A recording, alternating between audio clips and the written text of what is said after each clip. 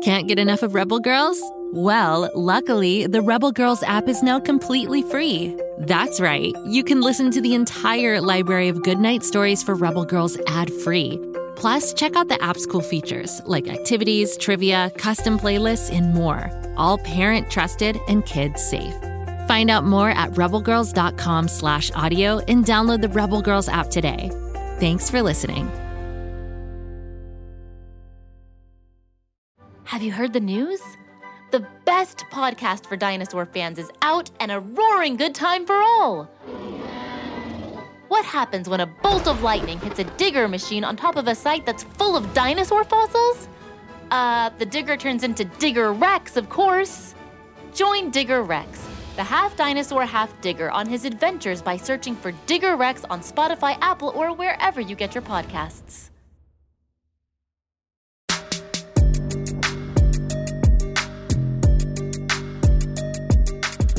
Hello again, R.L. Stine Story Club members.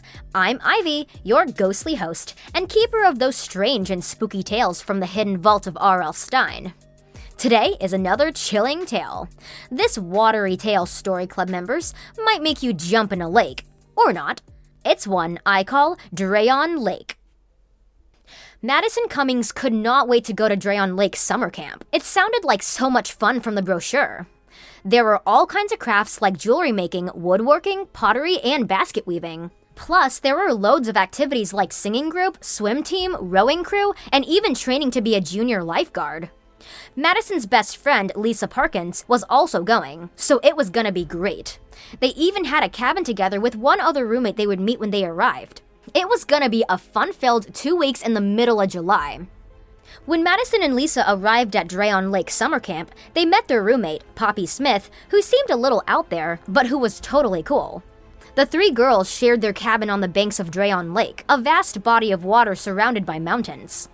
You know, this place used to be called Dragon Lake about 100 years ago, right? Poppy said. How do you know that? Madison asked. Because I looked it up. Why Dragon Lake? Because there were sea dragons living in the lake, Poppy said. Eventually, though, they changed their name to Drayon Lake to protect their kind. People naturally forgot, but there are a couple of websites that expose the truth. You're crazy, Lisa said. There are no such things as sea dragons. Hey, don't take it from me, Poppy said. Look it up. Madison tried, but there was no Wi-Fi out here in the sticks. They were 40 miles from the nearest town. I can't. Then you'll just have to trust me, Poppy winked. Trust you? Trust you with what? Mindy Drake asked sharply as she popped her head into the cabin. Mindy was one of the camp counselors. She was super cool, but she was also very protective of the campers and the camp. Trust me with having a good time, Poppy lied. Poppy was just telling us that this used to be called Dragon Lake before it was Drayon, Madison said. Is that true? I believe there's some truth to that, but I can't be sure, the counselor said. Landmark names change all the time, though. But Poppy said that there were sea dragons here and they changed the name to protect themselves, Lisa said. That sounds like an urban legend, Mindy retorted. Like alligators in the sewers or the hook-handed madman. But I read it on the internet, Poppy insisted. That was your first mistake, Mindy said. You can't believe everything you hear and read online. Then she clapped her hands sharply together. Now who's ready to learn advanced life-saving techniques for drowning victims? After dinner in the cafeteria cabin, Madison watched Mindy and some of the other counselors, Tyson Armand and Aiden Thorne. They were a tight-knit group, joking and laughing and eating together. Madison watched them until Mindy peered over at her table. Madison suddenly got interested in her lumpy mashed potatoes and then pretended to eat them. Why do you keep looking over at the counselors? Lisa whispered. I don't know, Madison said. There's something off about them. You're just weirded out about Poppy's dumb story.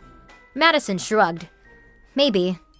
After dinner, and then singing songs by the campfire before bed, Madison kept watching Counselor Mindy, whose eyes flashed as the fire turned to embers in the night.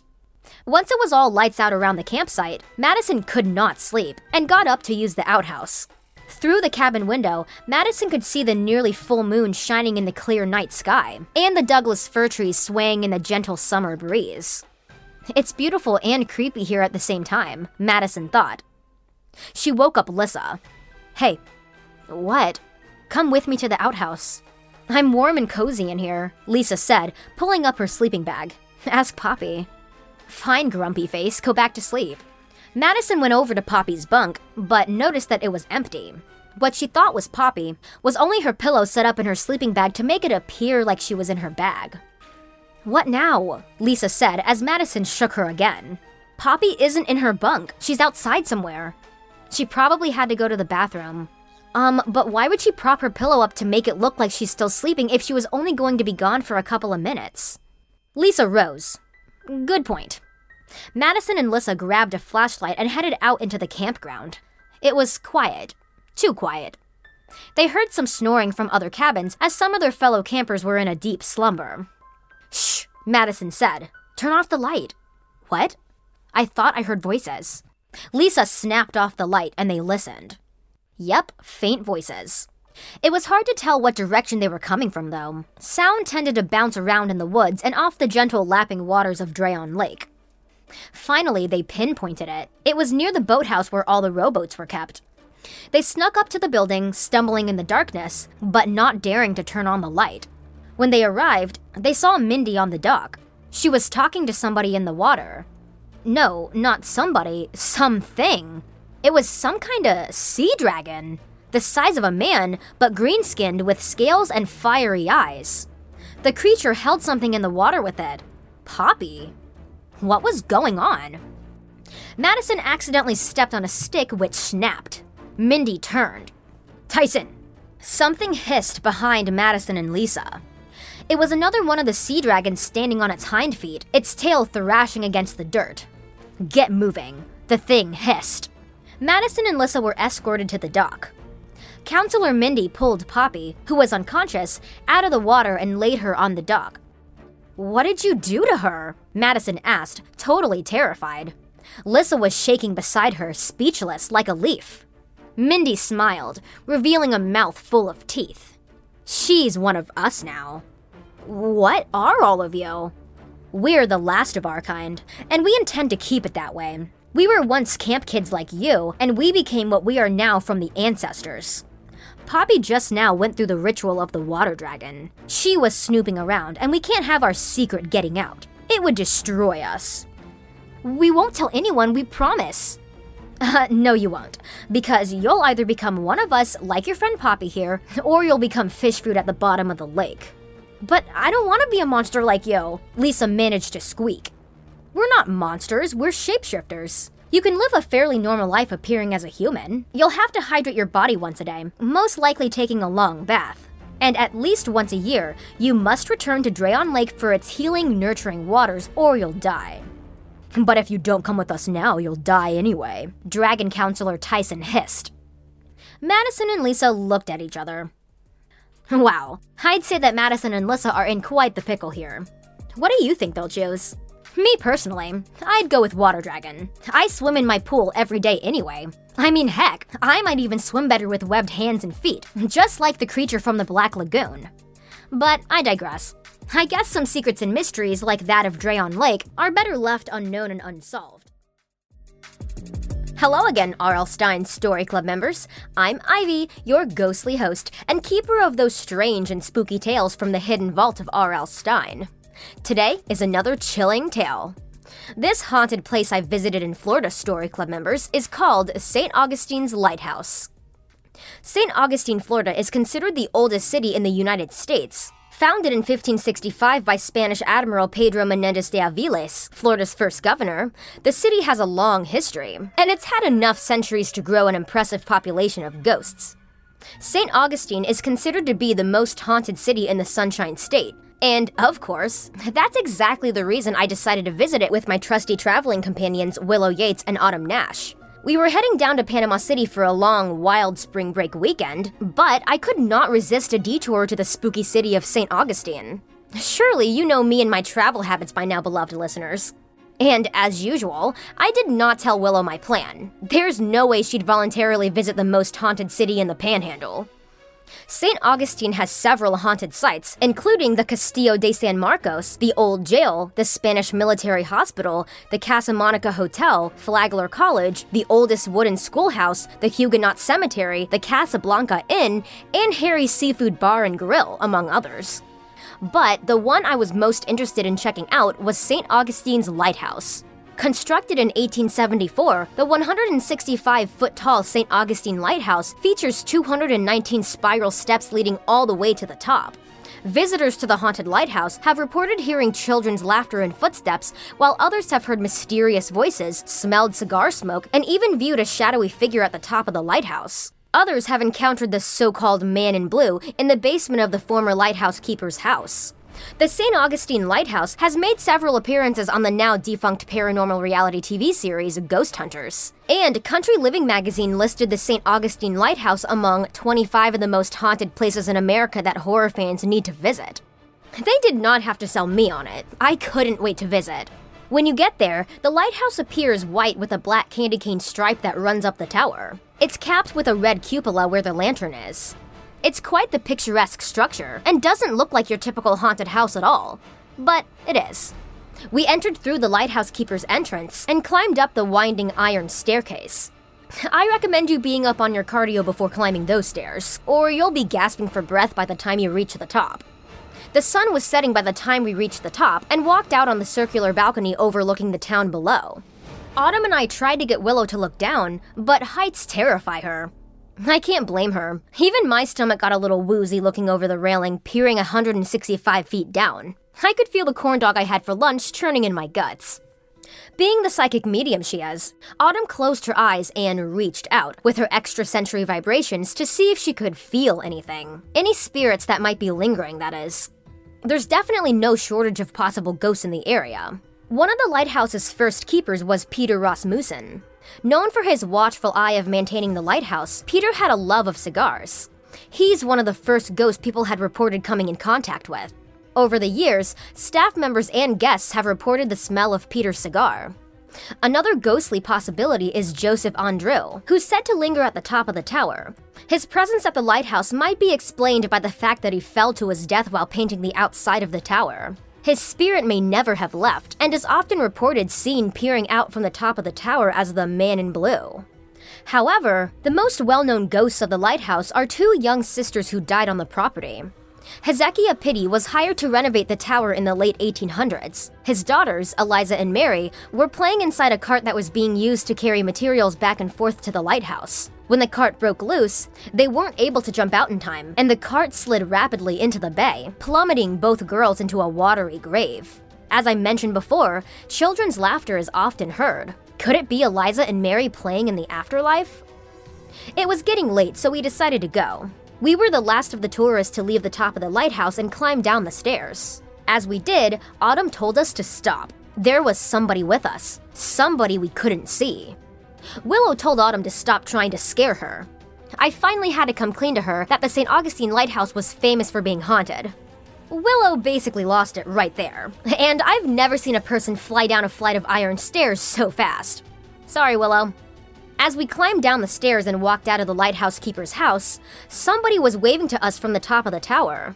It looked like a man in blue, but it was too hard to tell. He was so far away. I tried to zoom in with my camera and snap a picture, but as I did, he vanished. Willow waited for us at the rental car. She had enough of haunted lighthouses. When I told her about St. Augustine's famous reputation as the most haunted city in Florida, Willow made us drive straight to Panama City without stopping. So much for exploring. Goodbye, St. Augustine. Maybe I'll return someday to your shining beacon of light in the darkness.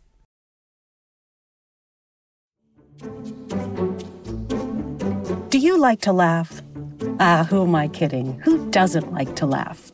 So okay, if you love to laugh, you'll love Don't Break the Rules.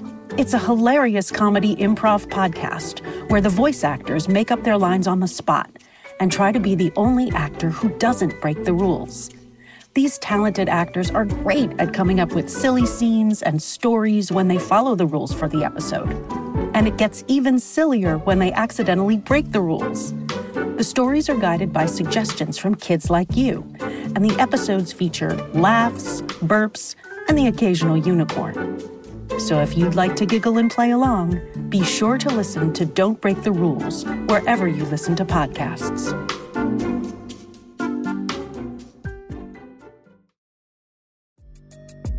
Hello again, R.L. Stine Story Club members. I'm Ivy, your ghostly host, and keeper of those strange and spooky tales from the hidden vault of R.L. Stine. Today is another chilling tale. This arresting place I visited in California, Story Club members, is called Alcatraz Prison. Alcatraz Prison was considered inescapable. That's because the prison, located on a small island in the San Francisco Bay, is surrounded by freezing water and swift currents. America's most dangerous criminals were sent to Alcatraz. Its history began in the 1850s when the United States built a fortress on the island to protect San Francisco, but it was never needed. So, in 1868, the fortress was adapted into a military prison. In 1909, however, most of the original fortress was demolished, and later, a new prison was built, which became known as Alcatraz Prison, or The Rock. It opened in 1934. The construction of the infamous Alcatraz prison was done by many of the prisoners themselves. Alcatraz was known for its strict and harsh treatment of the prisoners, and many died within its walls. Eventually, it was shut down in 1963 and made into a national park. Since then, paranormal activity has been reported by the park rangers and night watchmen who work there after daily visitors leave the island on tour boats and return to the mainland. A small confined space with no light, Cell 14D, was where inmates were sent for bad behavior. It was nicknamed the Hole. When the prison was first opened, an eerie incident was reported. An inmate in Cell 14D screamed to the Alcatraz guards that a monster with glowing eyes was in the dark cell and was going to get him. The next morning, the cell was opened and the inmate was found dead. During the prison head count later that same morning, the guards counted one extra prisoner. The guards who counted claimed to have seen the murdered prisoner standing among the ranks of his living inmates and then vanishing. Al Capone, a ruthless Chicago gang leader in the 1920s and 30s, was arguably the most famous inmate in Alcatraz. During recess, when prisoners were out on the main yard, the guards would let Capone practice his banjo in the showers. To this day, park attendants still report hearing the twangs of a banjo coming from within the showers area. Creepy things aside for a moment, San Francisco is a terrific city to visit. Fantastic food, and it's so picturesque with lots of landmarks like the Golden Gate Bridge, the Fisherman's Wharf, the Museum of Modern Art, Pier 39, the Exploratorium, Muir Woods National Park, Lombard Street, and City Lights Bookstore. The one attraction I was most drawn to, though, obviously, was the haunted one. Unfortunately, Willow Yates decided to stay on the mainland and tour the Ghirardelli chocolate factory. So, my psychic friend Autumn Nash and I took a boat out to the island and went on one of the Alcatraz ghost tours. Immediately debarking off the boat and onto the island, a cold breeze off the bay swept through us. It had been a warm day earlier, we hadn't needed our jackets. But wow, that breeze off the bay was icy. Autumn and I huddled in our hoodies and took the tour. Alcatraz was vast and scary. I really could not imagine spending the last years of my life here as so many prisoners did. Of course, I don't rob banks or commit murders either, like many of the inmates were famous for. Autumn said she felt psychic vibrations everywhere on Alcatraz, and they were hard to pinpoint precisely due to them bouncing off the concrete and steel structure. We checked out the showers area where Al Capone supposedly played his banjo music, but unfortunately, it was silent. Then we checked Cell 14D. It looked exactly like all the other cramped cells with white and green painted walls. Autumn didn't pick up any vibrations there, and thankfully there were no monsters with glowing eyes inside. Although it was a stimulating place and a little eerie, we didn't encounter any spirits in Alcatraz. That is, until we were walking away. Then Autumn said she heard music, the picking of a banjo. And yeah, I heard it too. It was coming from inside. The ghost of Al Capone was giving us a musical send-off. I couldn't identify the song, so I had Siri identify it for me. It was called We'll Meet Again. A chill shuddered through me, and it wasn't from the icy breeze off the bay this time. Autumn and I quickly escaped onto the boat, the last ones leaving the island, and huddled up close to each other until we arrived safely back to shore. There, we happily reunited with Willow and had hot chocolate to warm ourselves up. Strangely though, on the jukebox in the little restaurant, We'll Meet Again began playing. Real creepy. We all beat a hasty retreat back to our hotel room. That was enough ghost chasing for us one day, thank you very much.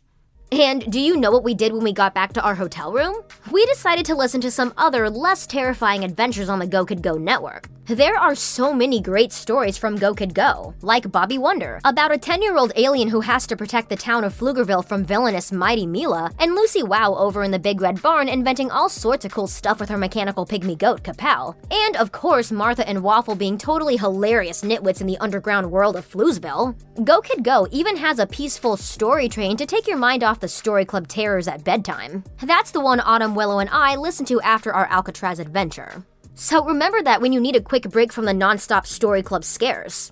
Just search for Bobby Wonder, Lucy Wow, Floozeville, or Story Train wherever you get your podcasts and you'll find your way to a great time. And I better see you back here tomorrow for another eerie episode, because every R.L. Stine Story Club member needs a little fright every day. Ivy out.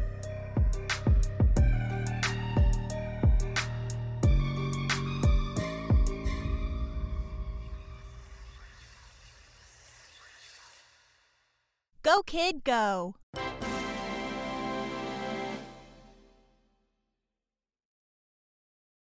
Aren't adventurers supposed to have a specific purpose? What are you doing on this quest? Just meeting strangers?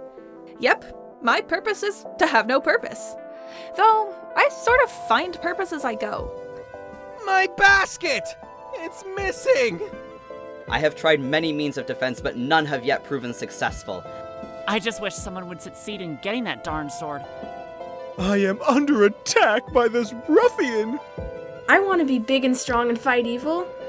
I have hope that if you show up at her door, she might listen. Want to help me yell at them? With your sword? In a threatening manner? Sidequesting is a fantasy podcast about avoiding the main plot. It follows Ryan, an adventurer who's willing to help just about anyone out, as long as they're not being asked to deal with that scary wizard everyone keeps talking about. Subscribe today on your favorite podcast app.